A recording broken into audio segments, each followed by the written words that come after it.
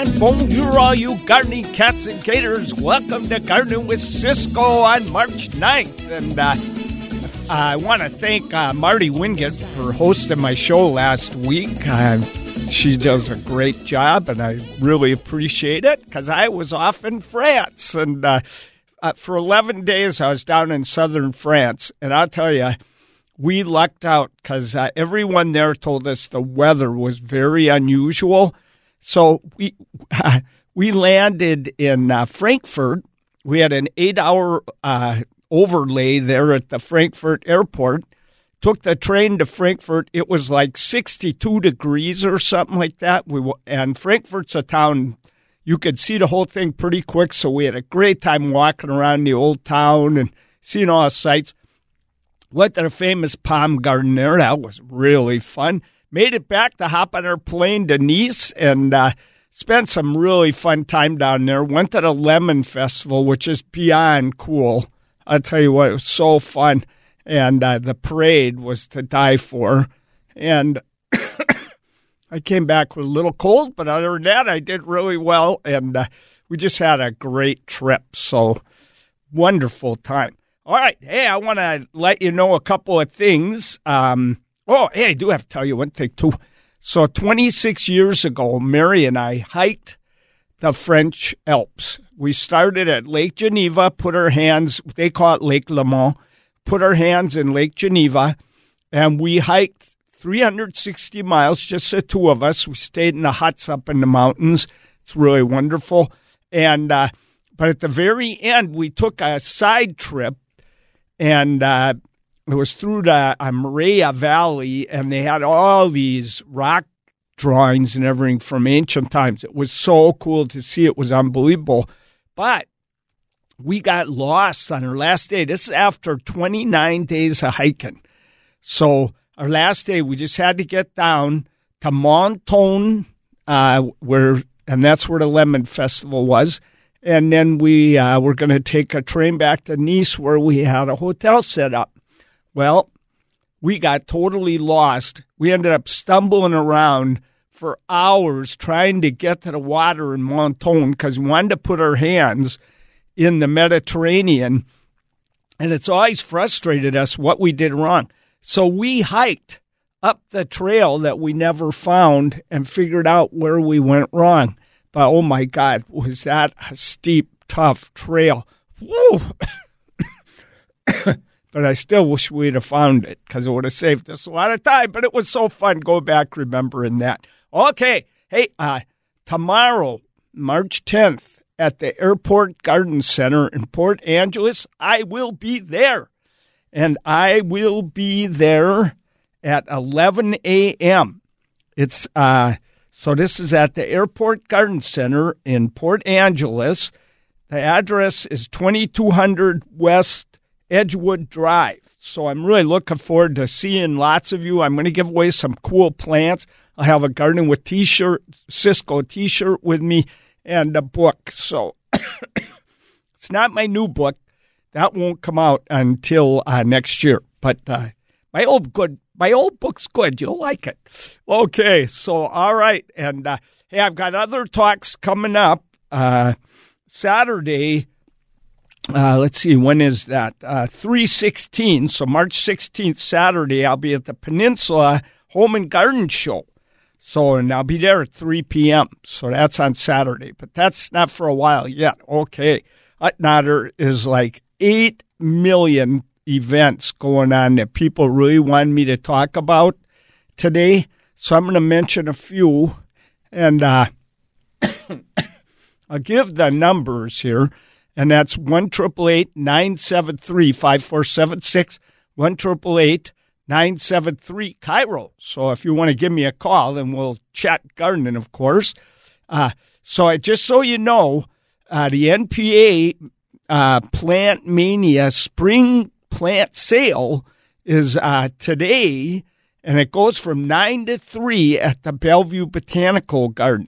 So that's at 12001 Main Street in Bellevue. If you haven't ever been there, it's really a great place. Probably looking pretty good already, although I got to admit, I was shocked by the weather when we flew in from Nice, I was thinking, well, spring should be here now. And it was snowing like crazy when we landed last night. So, oh la la, you never know what you're going to get, So anyway, but it's nice out today. So a great day to go to a spring plant sale. And there is a link in my events page for this.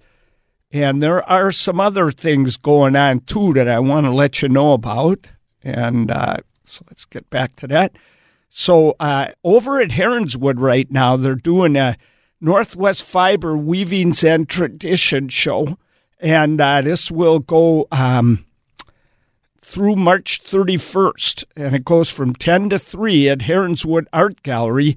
And they have an exhibit featuring the weaving mastery of Melinda West and other noted fiber artists. So that could be a lot of fun. And since I'm talking about Heronswood, they had an open last weekend, but they've still got lots of hellebores for sale. So if you go there, you can buy hellebores today. And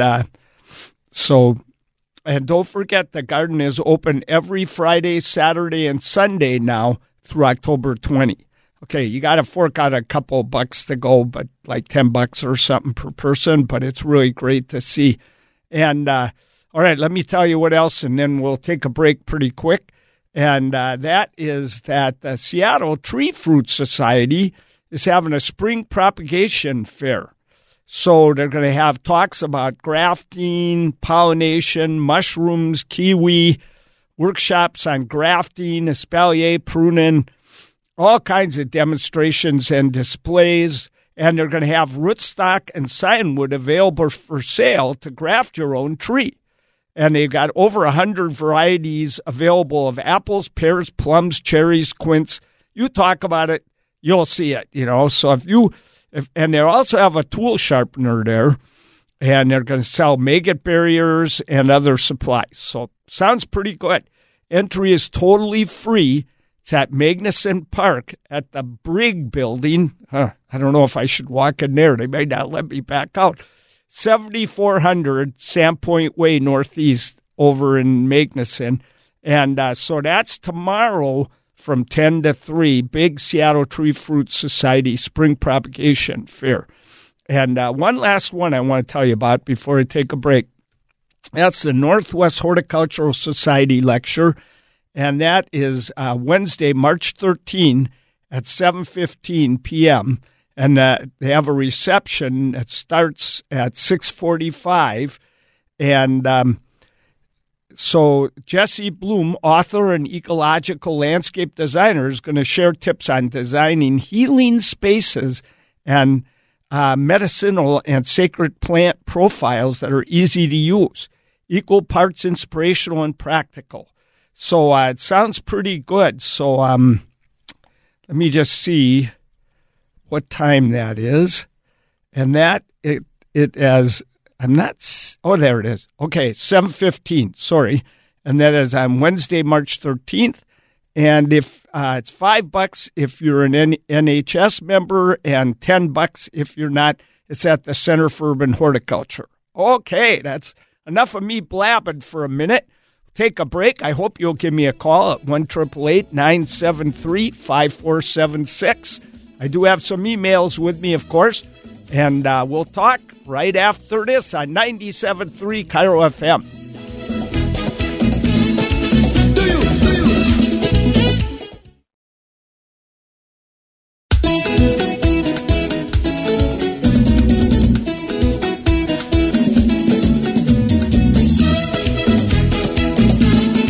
Oh, la, la. And Steve, you're on Gardening with Cisco. How you doing this morning?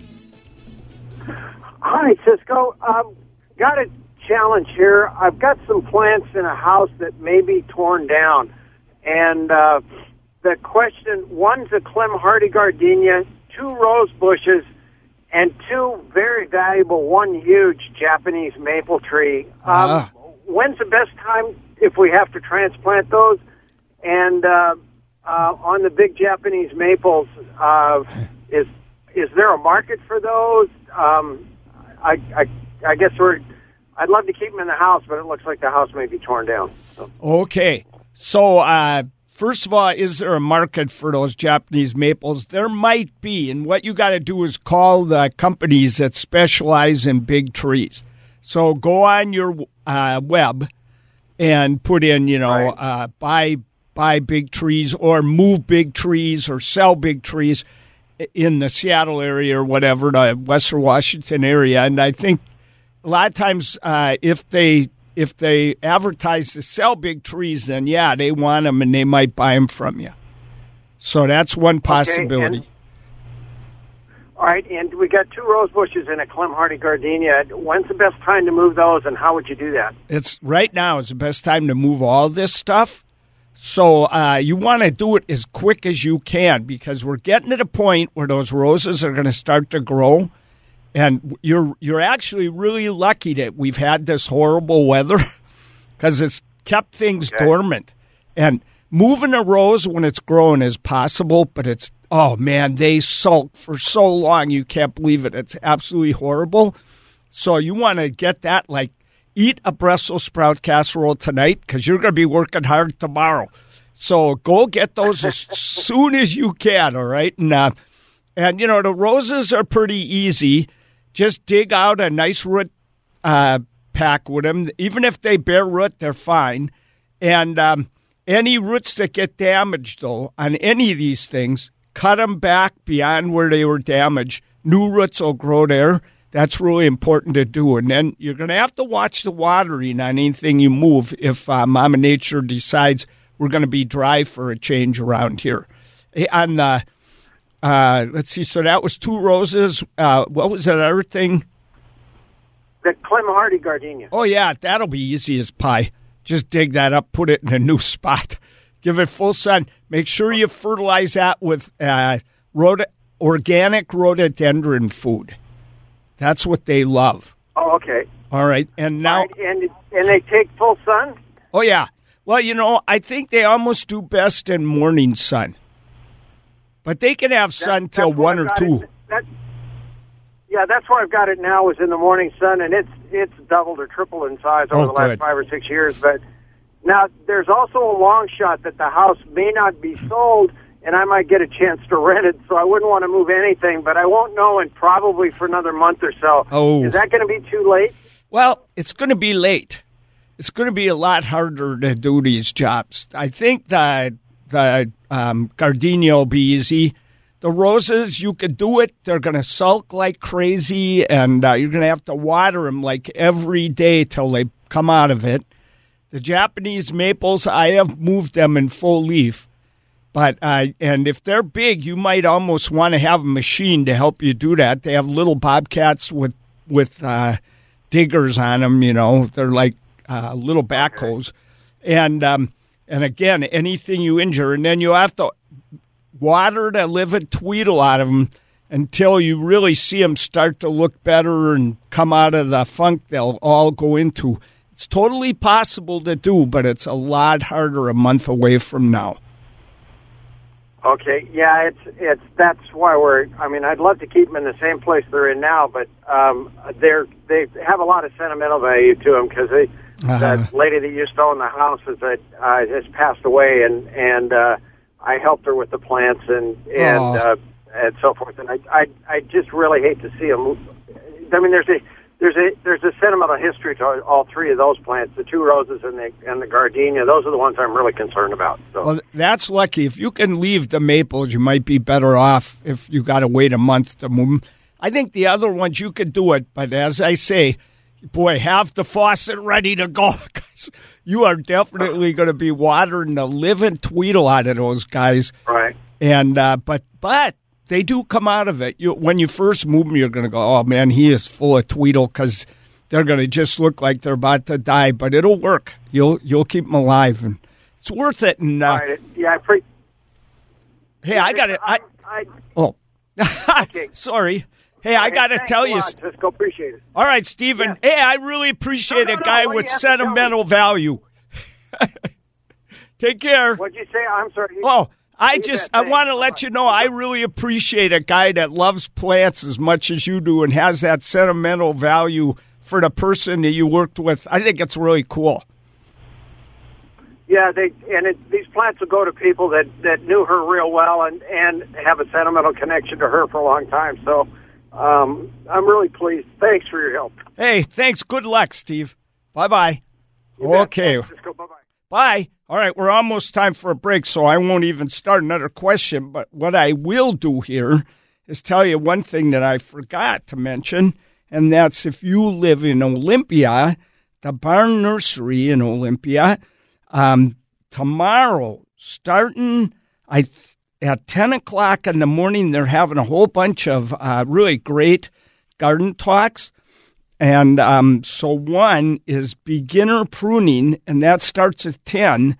And then they're going to have some on disease, some other ones. And at 1 p.m., they're going to have a really great talk and demonstration on expert pruning. So if you live down there in that Olympia area and you want to learn to prune, this is a great way to do it. And I got to tell you one thing. You know, I used to do consulting all the time, so I'd go to, people would call me up to teach them to prune their plants, or I'd come over to see diagnose what was wrong with a plant, or I'd come over and help people figure out ways to make their landscape look a lot more attractive. And but sometimes I got calls from people and they went, I had the mow and blow guy do the pruning on my Japanese maple. It wasn't pretty. You really want to know what you're doing when you prune something like a Japanese maple or any tree and most any shrub so you don't mess them up. So it's worth it to get some expert pruning whenever you can. Okay, we're going to take a break. And so Janet's in here. You're going to hear the news in a minute. Right back, 97.3 KIRO FM.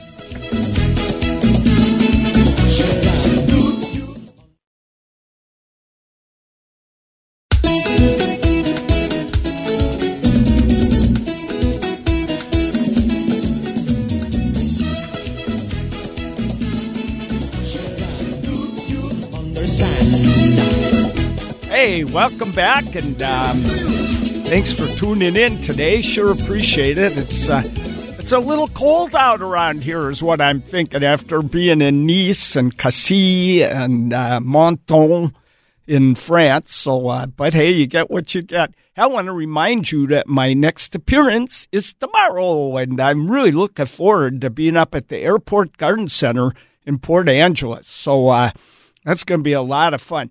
I got a busy spring coming up, so there's lots of talk. So keep an eye on my talks page at Cisco, CISCOE.com. Now, I am going to give the numbers again, and I'm hoping some of you will call. It's 1-888-973-KIRO, 1-888-973-5476. But right now, I have an email, so I'm going to start with that, okay? So, this one came from Mary, and so I'm not sure exactly what happened over there at her house, but what they did was they replaced some trees and things, and they put in a palm tree.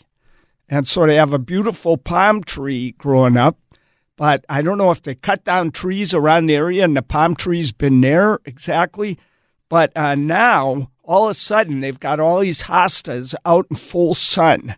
And they are just burning up. And they know if they don't get them out of there by summer, I'll bet you they were out there all last summer. And if you've ever grown a hosta in full sun, it's not pretty. They burn up just about no matter what you do.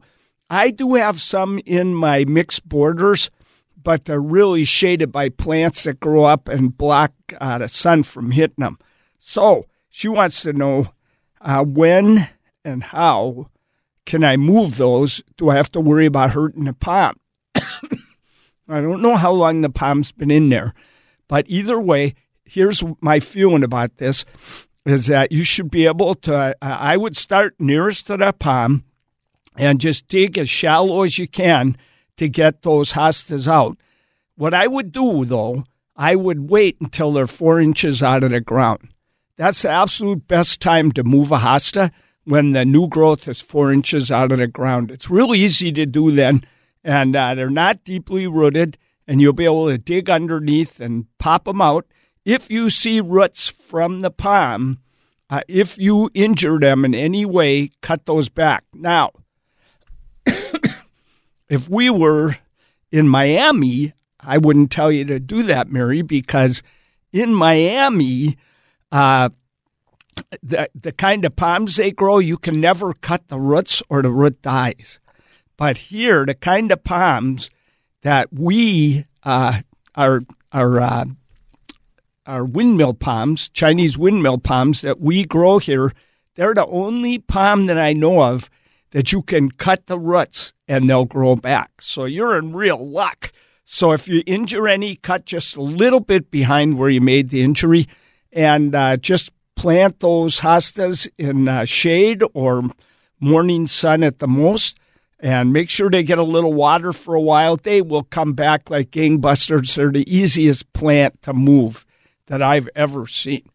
Okay, well, looks like we got a caller there from Tacoma. Hey, Mike, what's happening, buddy?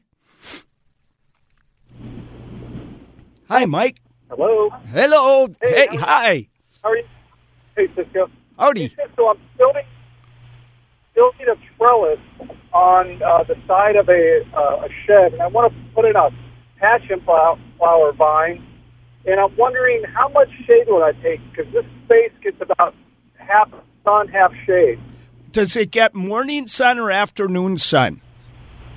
Afternoon sun. Okay, I think you're all right with the passion flower then. I'm kind of guessing here, but I think if you have a good afternoon of hot sun, I think your passion flower will produce quite well. Okay. Yeah. So if that doesn't work, is Confederate jasmine something that will grow around here? Would that be something that I could grow on a trellis? Because that'll take shade, I believe, won't it? So you call that Confederate? Is it star jasmine you're thinking of?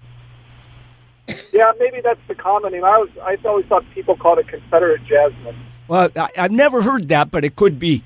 But if it's star jasmine with dark green leaves, blooms all summer long with super fragrant white flowers, if it's that one, I think it'll perform pretty well in that conditions.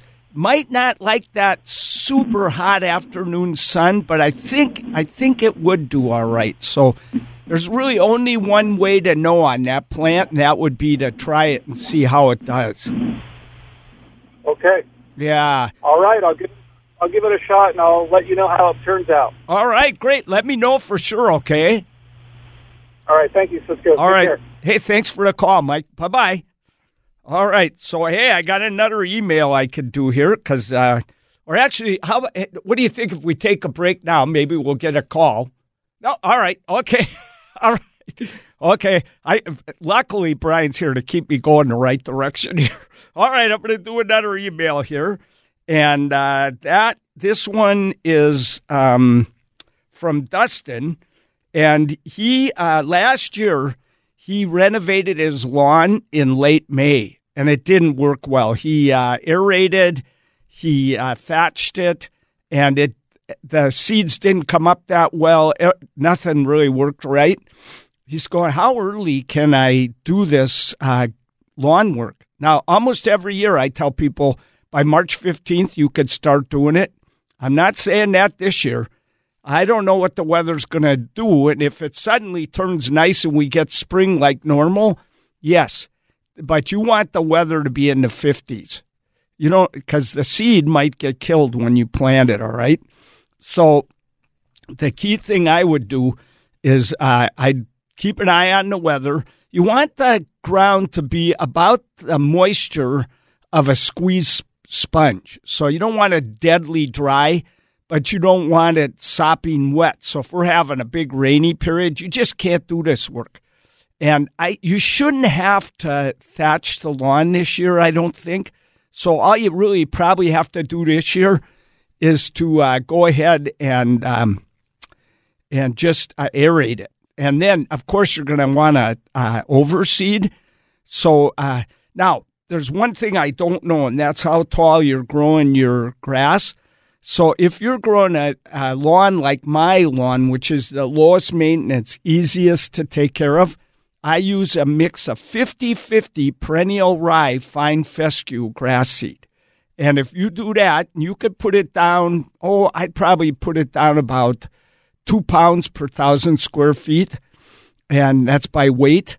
And you want that 50-50 mix or as close as you can get to it. So you aerate the living tweedle out of the lawn. I mean, punch a million holes in it or hire someone to do it and tell them, hey, I'll pay you a little extra, do it a couple extra times, will you? Then you don't have to rake up those old plugs. They're just going to fade away and go away. But what you do have to do is you overseed with your broadcast seeder, or you can use one of those ones that is a drop seeder, and then you have to rake that seed into the holes, because if you have almost any thatch at all on the soil surface, none of that stuff is going to come up for you. It's just it'll germinate and it dies because you can't get through the thatch. So rake it into the holes, then fertilize with a good organic lawn food. Hey, and then keep it well watered. You have got a great lawn for the rest of this year. And I recommend doing this every year. If you did it fall and spring, you'd have the best ever. All right, we're taking a break. 97.3 KIRO FM.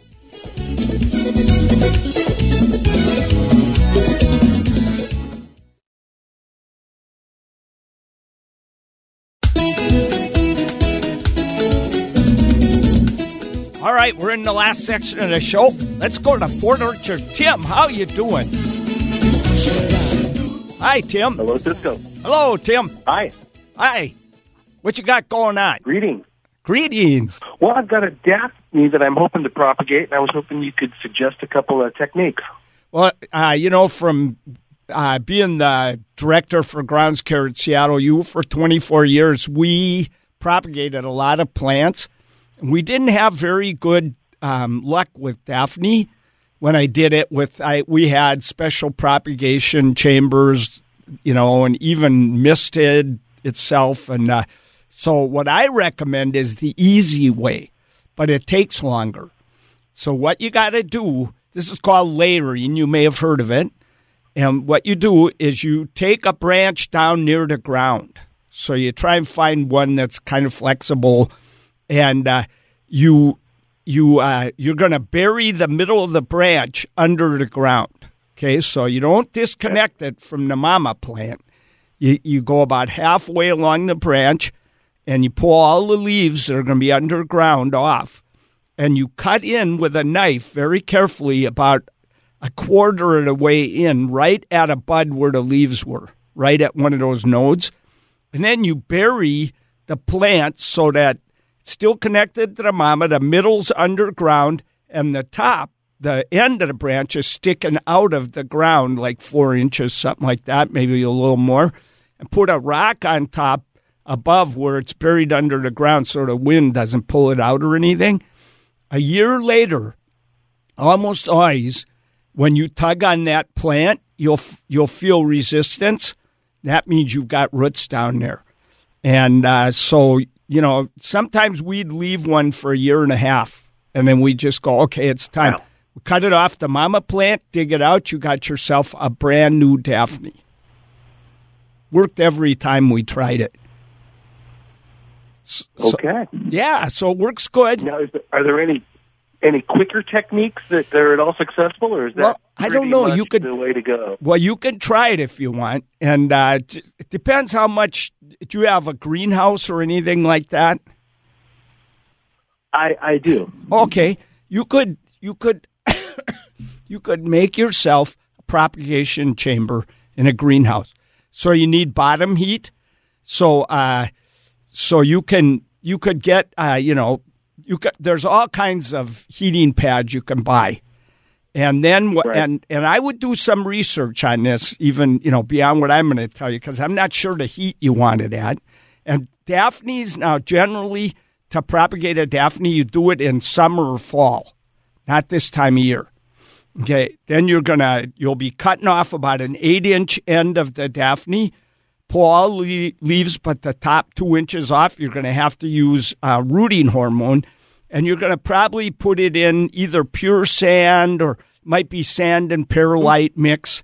And then what you'll do is you'll have it all, the bottom 4 inches, let's say, of the cutting is underground, no leaves on it or anything.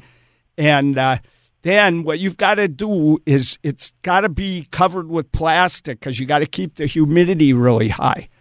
And then if you see any of them rotten, then you got the humidity too high and you got to open the plastic more often. And then you got to mist. And we'd mist about 4 times a day at Seattle U. And we could propagate quite a few plants. We had a little problem with Daphne. I'm not sure why, but it might work. It's worth a try. You're not losing anything. And Daphne's love being pruned, so give it a shot. Hey, go to the what's that garden?